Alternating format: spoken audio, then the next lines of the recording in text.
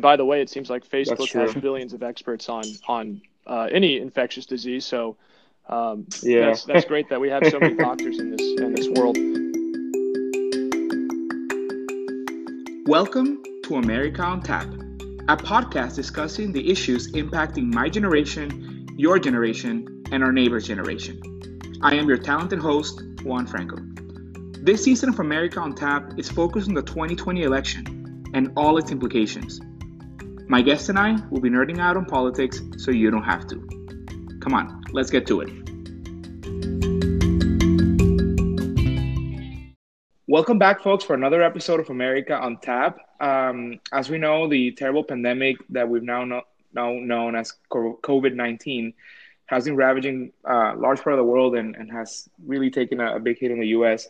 But to discuss today kind of what comes after, right? Like, I think discussing what will happen when we reach that turning point, I asked my friends Alejandro and Ryan, two friends on the pod, to kind of share their thoughts too on how we think this will all end and what the future awaits us in the political scene. So, Alex, you want to introduce yourself? Sure. This is Alejandro. I've been on the podcast for a few times now. The field is finance, and I have experience kind of both in finance and economics, but kind of on the side, I follow pretty closely, and I think the intersection of politics and economics are probably my strongest area. This has kind of turned everyone into a polymath, right? Everyone's like immunologist and economist and all these other hats. Mm-hmm. So should be a good conversation. Well, and before I let Ryan introduce himself, I do want to make perfectly clear that no one on this podcast has any kind of medical training. So everything we're discussing through the scope of politics and our opinions. That's a great point. And then Ryan? Ryan Demore, Overland Park, Kansas, officially now. Officially. Good. I will say the last time I took a science class was my senior year in high school. So not a scientist or a doctor at all. See, so if you have any questions about policy and politics, give us a call. But anything else, please abstain from doing so, because we won't be able to tell you anything. Okay, so to get us started, I think the first thing I'd like to kind of decipher with you guys is framing it in the political context. Who are the winners and the losers of this whole pandemic, right? Because I think whether fairly or unfairly, people, and by people I mean voters, are going to be looking for someone to blame, right? And so, and again, it's maybe unfair, right? But they are going to do that. And so I think let's start off with maybe discussing the president, right? President Donald Trump, and how we think he'll be seen in history and right after this pandemic. Alex, you want to start us off? I mean, you want to give kind of an overview of where you stand on how the president will be judged? Sure. Yeah. And I think it's kind of, I think with most of the corona things, it's hard to see, like, the future is so murky, right? You can see a week ahead, you can see a month ahead, but I think anything that I say right now is going to be proven wrong. But my guess is that Donald Trump is probably going to be a net loser from this. It seems that polling numbers are down. I think he was very surprised that people don't think he's doing a great job. But yeah, I mean, I don't think Donald Trump is going to benefit from this. I think that nationwide, I think he faced his first big crisis, right? Like, Bush had 9/11 and Obama had the great financial crisis. Correct. Without a doubt, this is Donald Trump's, major political crisis. issue. And I don't think he did a good job handling it. And I think most people on both sides of the spectrum would agree on that. Now, the political impact of that is hard to measure. I don't know whether the hardliners are going to stick with him and how this is going to come out in November. But I think generally this is a net negative for Donald Trump. Yeah, I would agree, Alex. And to echo your point about hardliners, right? I don't think those people are abandoning him, right? I think that, to be honest with you guys, I confirmed that whenever the what was that? The tape, I forget what was the Hollywood tape that came out in the campaign back in 2016 when he said the famous grabbed him by the and people still said and moral. So supposedly voters that vote on moral issues, right, still said that's my guy. At that point, I realized he's not going to lose those folks, right? So I think you're right there. I don't think hardliners will abandon him. Ryan, how do you think the president has done? Well, I think he has surrounded himself with very smart people like Dr. Anthony Fauci and Dr. Brooks. I think I'm saying her name right, Bree, something like that. And I think how he chooses to use the people he surrounded himself with is totally up to him. How a leader picks and chooses their advisees or advisors is so critical to the success of an administration. Mm-hmm. So, during 9/11, Bush had Donald Rumsfeld, he had Colin Powell, he had Dick Cheney, right? So the new world that was shaped after 9/11 was very much shaped by those three guys. Condoleezza Rice is in there. I should give credit where credit's due. So it's very difficult to understand the president's motivations and see where he actually is thinking, because sometimes when he's doing a press conference, he'll say one thing, and then on Mother's Day he'll send out 108 tweets that don't even really cover COVID. And let me. Or Mother's Day. Did you say something about actual Mother's Day? Yeah, and it's 108 tweets and counting, and it's only 8/11 where he's at right now. So, I think we're still in the early parts of this ball game. I don't know if we can really call a baseball game in the fifth inning. So, but at the end of the day, Trump's approval rating is about 45% average. But isn't that where it's always been, though? Yeah. I feel like that's pretty consistent, Like it hasn't taken a dip. No, I think what it shows is that his base, the 46% of America that voted for him, are not abandoning him, and they're not going to leave, because the fear of the unknown, which the Biden presidency is so scary to them. Mm-hmm. I think you're right there. I think that those people are definitely not going to leave, and to kind of echo this other thing is that I think that important here is that I don't think President Trump is known as a crisis management, right? It's like I don't think he's someone that really is known for his ability to handle complex situations and know how to do it, right? He's very proactive to he's very prone to doing things off the bat. Yeah. And this is a crisis that, you mentioned Dr. Anthony Fauci and Dr. Birx, as people have been in government for years and years and know their stuff, right? These are nonpartisan medical professionals that I think should be at the spotlight. And to a certain extent, they have been. But it seems like the more Trump looks at polling and the more Trump looks at economic data, the more he's sidelining these folks in place of putting people that can speak about the great recovery, right? The so-called great recovery that we'll see. But I don't know. It feels premature to me to be doing that when we really haven't. It seems like we've flattened the curve at this point, but we're not really seeing a decrease yet. Right. I think to be a good crisis manager, you have to have impulse control, or at least someone in your moment of anger and haste to take away your phone and say, "Hey, Mr. President, please don't go on Twitter right now because you're going to say something that makes people, at least makes moderates and liberals lose faith in you." Right. I agree. That's definitely a point. So, Alex, I don't know if you want to mention something that we were chatting before, which is how this is impacting the campaign. Right. And I think that's really interesting. It's in the moment we are right now, and I think for the past 3 months, that kind of if you think about kind of the future, like the car, and there's tons of fogs in front of you. You don't know what's happening, but the rear view mirror is extremely clear. Right, everything that's in the past 3 months is extremely clear. And what I think it's important to take a pause and say, you know what, we lost 3 months of campaigning in the middle of a presidential election. If this COVID wasn't happening, all we would talk about is the campaign, and just how monumentous is it that Joe Biden and Donald Trump have not been able to campaign at all. And there's there's elections happening in November, and it's in the Constitution that they need to happen, and they probably will. Right. And what does that mean for either of their campaigns? Again, it's one of those things where it's so hard to guess.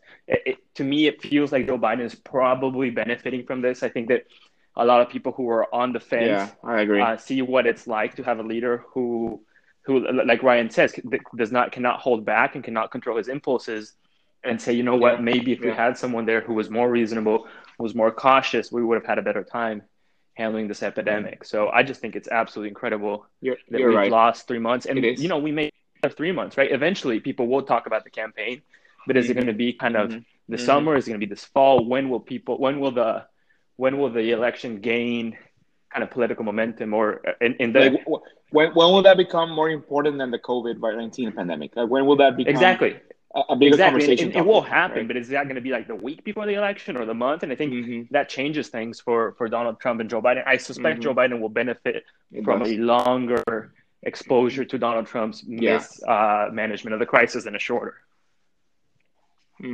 I tend to think you're right, Alex. And I think within the context of campaigning, right, I think when people think of campaigning, they're thinking of politicians giving speeches in rallies and whatnot, right? And that's definitely part of it. But I think the biggest shortfall that has come out of this is the organizing part. And I'm sure Carmen would be able to provide a lot of insight into this, but you're normally doing get the vote out efforts at this point. That's what you're really focusing on, right? Like, I think if you played a stream of Donald Trump's rallies among, like, for independent voters or people that are in the middle, they would end up choosing Joe Biden. And so, to a certain extent, these press conferences the president is doing are an extension of that, and it's not going well. Right, so you're 100% right that Joe Biden is benefiting from this, because Donald Trump seems incapable of holding a press conference where he's acting like a commander-in-chief. And he's instead acting as a political figure that is intent on snapping at the media and calling out political enemies, right? When we need is a moral leader at this point. Well, and we're just not seeing that right now. If I may interject, there's an interesting article that the New York Times published about 2 weeks ago, and it's titled "Biden is losing the internet. Does that matter?" So it's talking about how Trump has this massive base online. Numbers do matter here. I don't know how many of those are actual bots, right? Russian bots particularly. Yeah. But Joe Biden, compared to Donald Trump, does not have the internet base that Trump does. But should he, Ryan, though? Like, I think it's an unfair comparison in the sense that Donald Trump is the president. No, I totally get that. If you look back at Barack Obama's numbers when he was president, he had a specific Twitter account for his presidency, which is all archived now. Yeah. They do tend to have a larger base, right? But it kind of goes to the point where Joe Biden is successful when he gets face-to-face, shakes your hand, he does. and touches your shoulder and gets to know you. Donald Trump, on the other hand, is better in the massive rallies or online when he's sending out a 2 a.m. tweet about General Michael Flynn. So I don't think Joe Biden was prepared for an online race. He was not. And I don't think his supporters were. I think Bernie Sanders' supporters were, because they're basically all online basement dwellers. That's true. And definitely have a massive impact on Reddit still. But it's just interesting to see. It was unpredictable, though. That's the thing, right? Like, I think if we were at where we're at now with the pandemic, like back in January, maybe the race would have gone differently. Right. But back when Super Tuesday happened and the South Carolina primary happened, I mean, the U.S. still was very much in its infancy about this pandemic, and so folks were making a decision based on what they knew at the moment. But it changed very fast, right? I think you're right too, Ryan, that Bernie probably had a better chance at transitioning into a quick digital campaign. Right. Than Joe. I mean, did it not take Joe Biden like a week to install some kind of studio in his house? I think it was like 9 days to get his basement studio ready. Yeah. And when they unveiled the studio, I don't get that, right? Yeah, it was just a bunch of shelves, and it's just like, would you have to run wire? Like, what's the deal? Did they not have Wi-Fi? Right. Yeah. So I don't understand that either. That someone there. I do think super quick. I do think that the COVID kill any viability for Bernie Sanders, right? Where, like, I think everyone knew that his path to the presidency was non-existent. He probably would have stayed in and fought a little bit longer, but then he was like, you know what? There's just there's no political oxygen. Like, you can't get momentum, you can't get traction, and people are just going to go with what they know. I wonder how that affects. Does Joe Biden get a second win out of this, where people, when there's no political oxygen, he benefits from that, or does Donald Trump? I don't know. Right. That's a great question. I mean, to compliment Bernie there, I mean, I think he did a version of that, pandemic-free, of course, but a version of that in 2016 when he realized, the danger of the President Trump post, the potential presidency of Donald Trump post, and he said in the convention, I get shivers looking at that, because it was him saying, I forget the exact maneuver that he did, right? But he was essentially saying we should all accept Hillary Clinton as a nominee by proclamation, right? As opposed to going through a vote, and that was just like, I don't know. I get very emotional looking at that, because that's the kind of union we need to see, and he did the same. I think he recognized we don't only have Donald Trump this time; we have a pandemic. I don't think it's responsible for me to say, let me continue this race. And he stood aside and gave Joe a very, very solid endorsement. And I mean, whenever we can have rallies, I look forward to seeing them together, because without a doubt, a thought leader in this country. Yeah, it kind of seems like the Democratic Party has consolidated, which is a good thing. But at the same time, it hasn't been as unifying as we've expected, just because things are so divisive right now as a country. They are. They really are. They really are. Like, it's just hard. I mean, in many ways, we're framing this pandemic through the political lens, right? Like, we're like, in states where they're both Democratic, we are under the impression that they're doing the right thing. But plenty of people are like, let me out of the house, So it's very much this is kind of a political game. super quick. like I just think, just in the back of my mind, I think this is kind of an impossible exercise. But I think the key to this election is, what is your average Donald Trump voter going to do? I mean, I just thinking of the demographics. The person who voted for Donald Trump, it was like, I don't know this, but like, I think we need someone who's not a politician. And now this time around, it's like, oh wow, I didn't mean it in that way. I think that's going to be the key to the whole thing. That swing, and I don't know what it is. I don't know what the demographic is there, or what the geographic dispersion is there. But I think that whoever captures that group is going to win. Of course. I mean, it sounds like obvious in a sense, because every election year, you're looking for that swing voter. But particularly now, I think those voters will feel that tinge of conscience of saying, wow, I voted for this dude. Particularly now, it's hard to know what they're going to do. I mean, that's what's hard. I don't know. Yeah, it is. Yeah. I guess we'll have to wait till November, because after 2016, I don't really trust polling very much. No. Okay, I like to take a chance to discuss China within all this, right? Because within the political context, I think China was, before the pandemic, was really going for this, trying to be the new superpower, right? They were investing heavily in Africa. They were doing trade deals all around the world and doing all this stuff, right? And I think I am of the mindset that this pandemic will, even though now they're trying to be some kind of like savior, sending masks and all these things around the world, I am of the mindset that this pandemic will hurt their chances at becoming that superpower. Right? Like they, in my opinion, they like botched this whole thing, and they kept things secret and private, and they allowed for the virus to fester far longer than it should have been before they shut things down. And even if they're trying to do this now, I don't know if that's going to be impactful long term. What do you guys think about this? I tend to agree with you, Juan, that this is going to not hurt. It's going to hurt the Chinese effort to become, like you said, right, the dominant world power. But I don't think it's going to stop them, right? Like, negative. No, they're going to still try. So like, there's a good chance they succeed, right? Like, 36 months from now, 40 now, I don't think this is going to stop, governments in Africa or across to receive the aid, to accept the help, and particularly the spot kind of backed off from as the dominant cultural and political player. Yeah. I guess what could be a factor there is if a Biden presidency takes place and we see a U.S. resurgence of filling in that void that Donald Trump left, right? Maybe we'll see some kind of balancing out, right? Like we won't see the China being the only player in Africa, for example, because the U.S. will be back there. Maybe that will be the only thing that could stop it. Yeah, that would be great. But I think I do agree with you too, Alex, that, I mean, for whatever reason, and mostly that's because countries are going to need the aid and the money, China is a very lucrative and very interesting partner for a lot of folks. And they're not shy about using that. Yeah, I think what we kind of tend to forget during all of this is that the U.S. and China are still involved in massive trade negotiations. Like $1 trillion on the line for both economies. And that's obviously been halted because, Chinese production has been slowed and U.S. shipping has been slowed.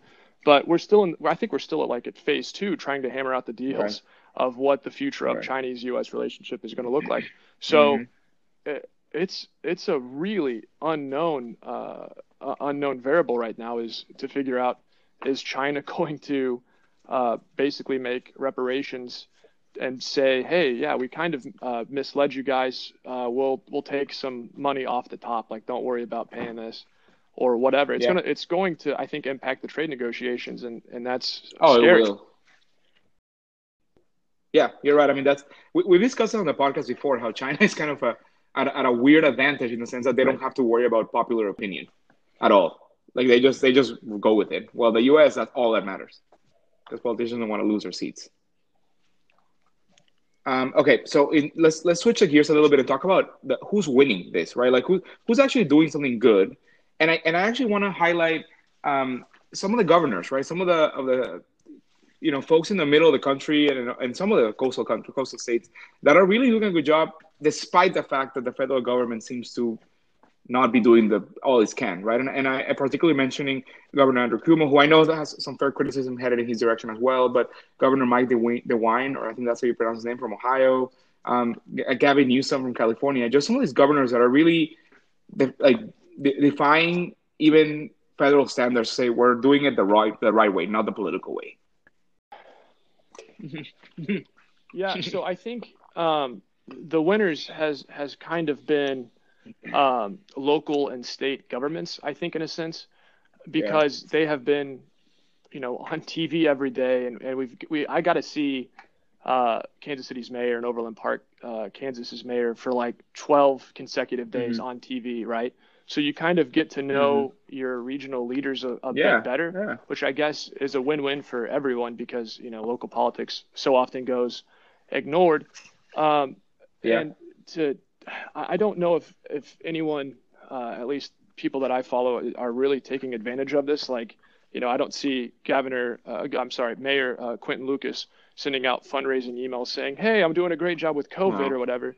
It's not really like it's not coy to fundraise off of this and score political points. So I don't think this has anything to do with politics. I think it has to do with leadership and your governing skills. Yep. And the people who are actual leaders and not politicians fighting for election are the ones who are coming out on top. Kansas's governor, Laura Kelly, I mean, she has faced massive challenges from the right. And she comes every day and ready to do her job and try to protect the people of Kansas. So you got to applaud governors in red states, blue governors in red states, and even some red governors. Governor of Ohio comes to mind. Governor of Maryland, Larry Hogan. The governor of Massachusetts, Charlie Baker, I think his name is Charlie Baker. Right, these are all Republican governors in blue states that, for some reason, those people get it. But then you go down to Florida, right, and it's like not at all. Yeah. Like it really depends on where it's at. But yeah, I do agree, Ryan, that it is a win in the sense that people get that exposure to the local politician that they maybe never knew. I mean, I'm sure you walk around Kansas City and many other places, you ask for the name of the mayor, and most people won't know who that is. Yeah, for sure.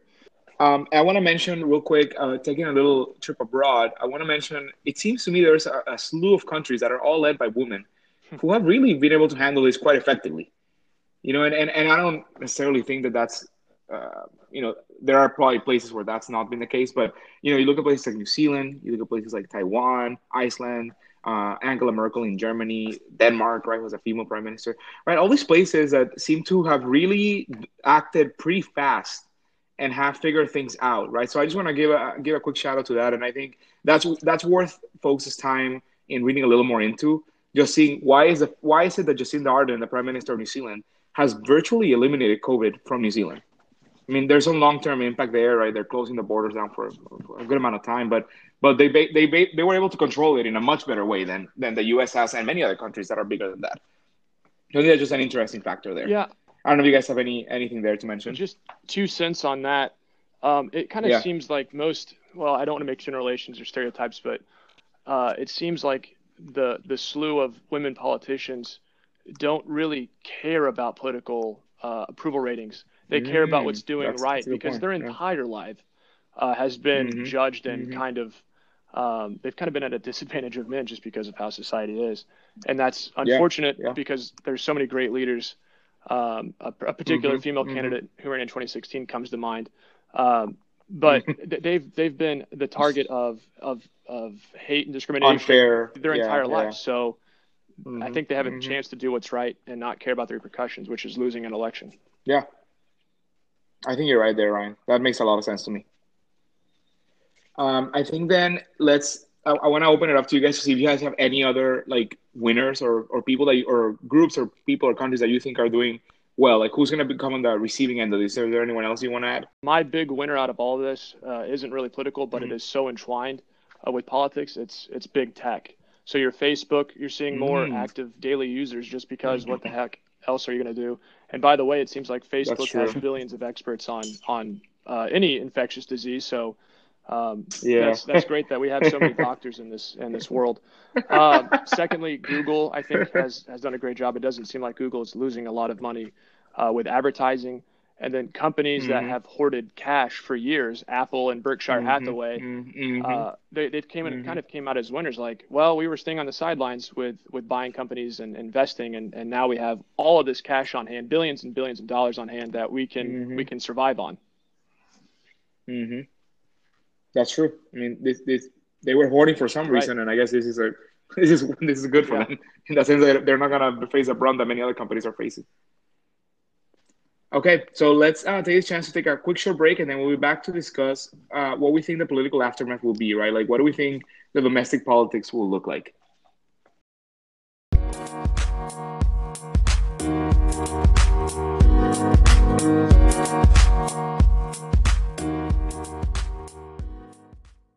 Well, we're back for our second segment of this episode discussing kind of, I guess, a follow-up on our episode we had earlier about the politics of coronavirus. But what will be, we offered an assessment of so far who are the winners and losers of this pandemic. And then now we're here to discuss what will be the aftermath, right? What's coming after the coronavirus? How will we get back to normal?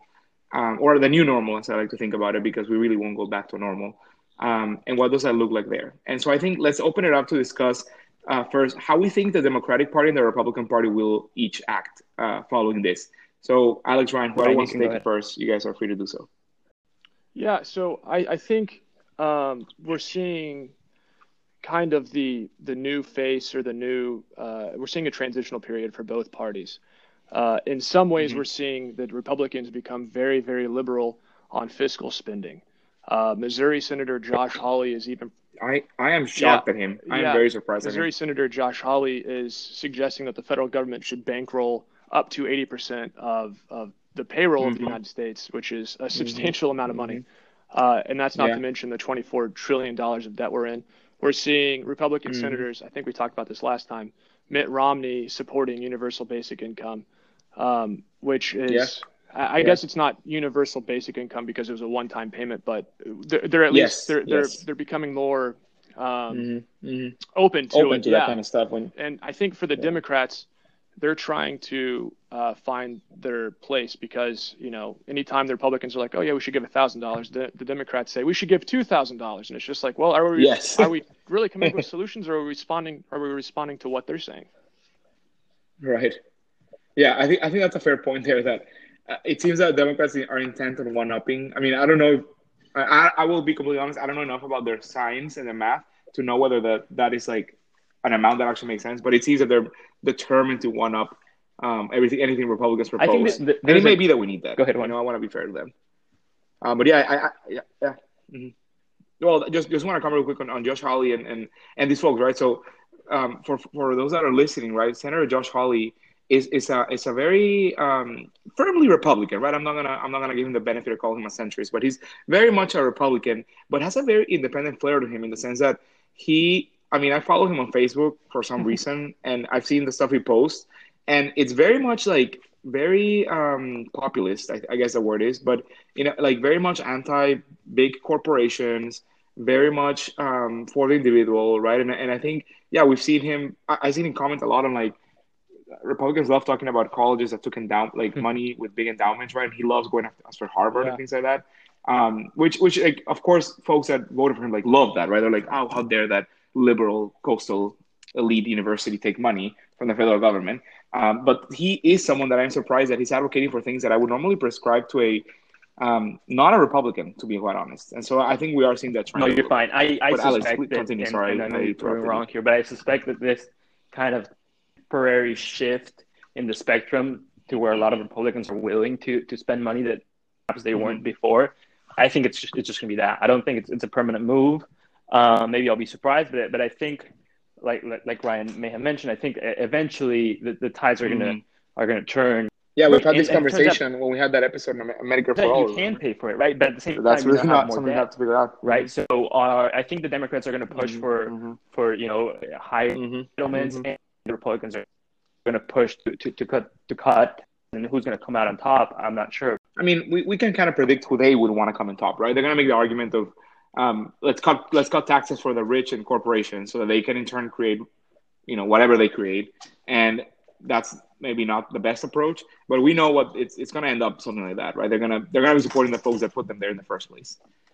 And that's something that I think will be largely responsible. If any bill ends up cutting Medicaid or Medicare, right, in hopes of giving corporations any kind of private, like especially after this pandemic, how are we gonna give our most susceptible and people that really need that, how are we going to make sure that they're okay when we're cutting the government like assistance what, they like the desperately question, need like what after a happens, pandemic? what happens if this happens And again? so that's what is that gonna worries me be quite a bit. obvious, right? And people are not going to forget about this, right? 20, 30 years from now, the discourse is going to be what happens when we get another infection and suddenly all these seniors who used to have Medicaid don't, or Medicare, I'm sorry. Right? Yeah, because it was cut in an effort to cut the debt, right? Like I mean, every country in the world is going to have to face this. This is the first time in history where it's not just the U.S. that's having this problem with debt.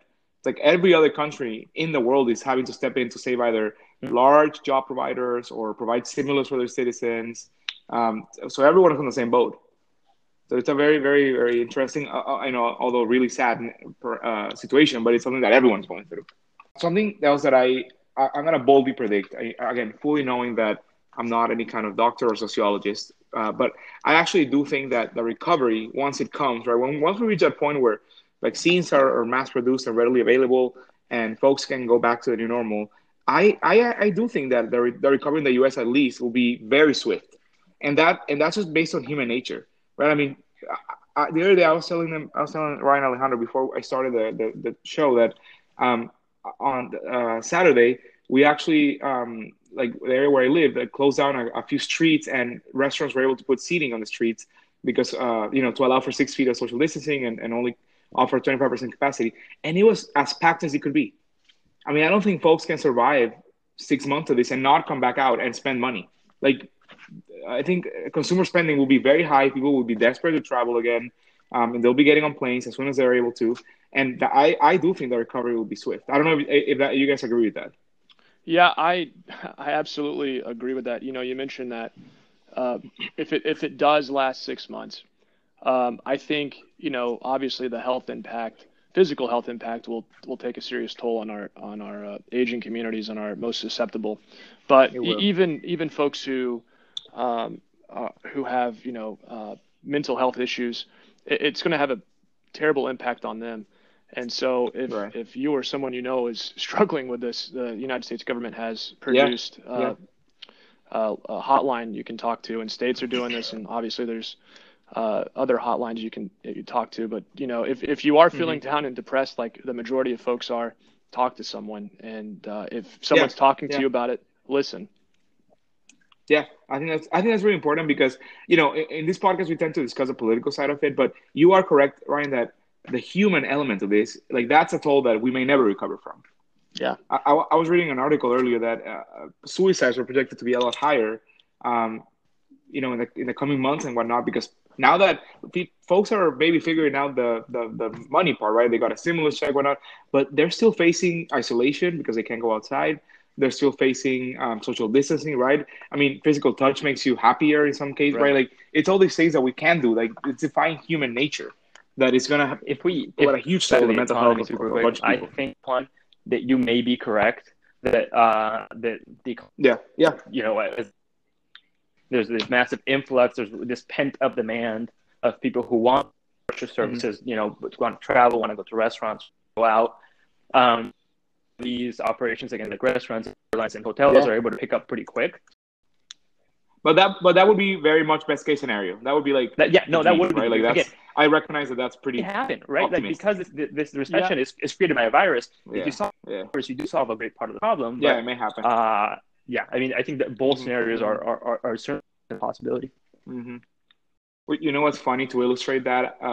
Both our points, I guess. I was reading an article about Air Canada CEO saying that it's going to take them 4 years to return to operations right before the pandemic, right? So even if people are traveling, right, they're removing all their planes from their fleet. They're eliminating routes, all these things. So it's going to take them 4 years to go back to the airline they used to be. But then we had Steven Mnuchin, the Secretary of the Treasury, was saying that it was something along the lines of if it all goes well, we'll go back to pre-COVID-19 employment levels by sometime next year, right? And I don't know. Those seems like to me on this, I don't know where we're at, right? Because if we are back at pre-COVID-19 employment levels, everyone should be back at their jobs. So all industries should be growing consistently. Yeah, I think so. It's something that I'm sorry, Juan. Yeah, go ahead. No, I think that there have been companies who have been very poorly managed, who have accumulated a lot of debt. And I think COVID has kind of given them a scapegoat to get out of some of their commitments to employees. That means safety. That means possible benefits being cut or possible job loss. So I think a lot of these companies who have been firing a mass amount of people, Uber comes to mind, they weren't exactly financially stable. You know, this is a company that has taken on a bunch of debt and have to answer to a lot of VCs. And so I know this isn't really a platform to talk about what we're suggesting, but I think that the United States and other countries need to tell the companies, big and small, that if you rehire these folks that you laid off or furloughed, we're going to give you a massive tax credit. We're going to, stimulate you in some way. I think it's just going to come down to that, because all these companies are like, well, we're going to survive without these folks. So the companies are going to be like, well, what's the United States government going to do to sweeten the deal for us? Are they going to give us some money to help us employ these people again, because we can't afford it? Okay, but tell me if this sounds unfair, but I don't know. Like, it sounds like we're begging them to hire people that they need to hire back anyways. Like, I don't want to be giving the tax credits to Uber for hiring folks back that they have the money to hire. Yeah. Again, it may be that it's unfair, but that's how it's sounding to me, perhaps.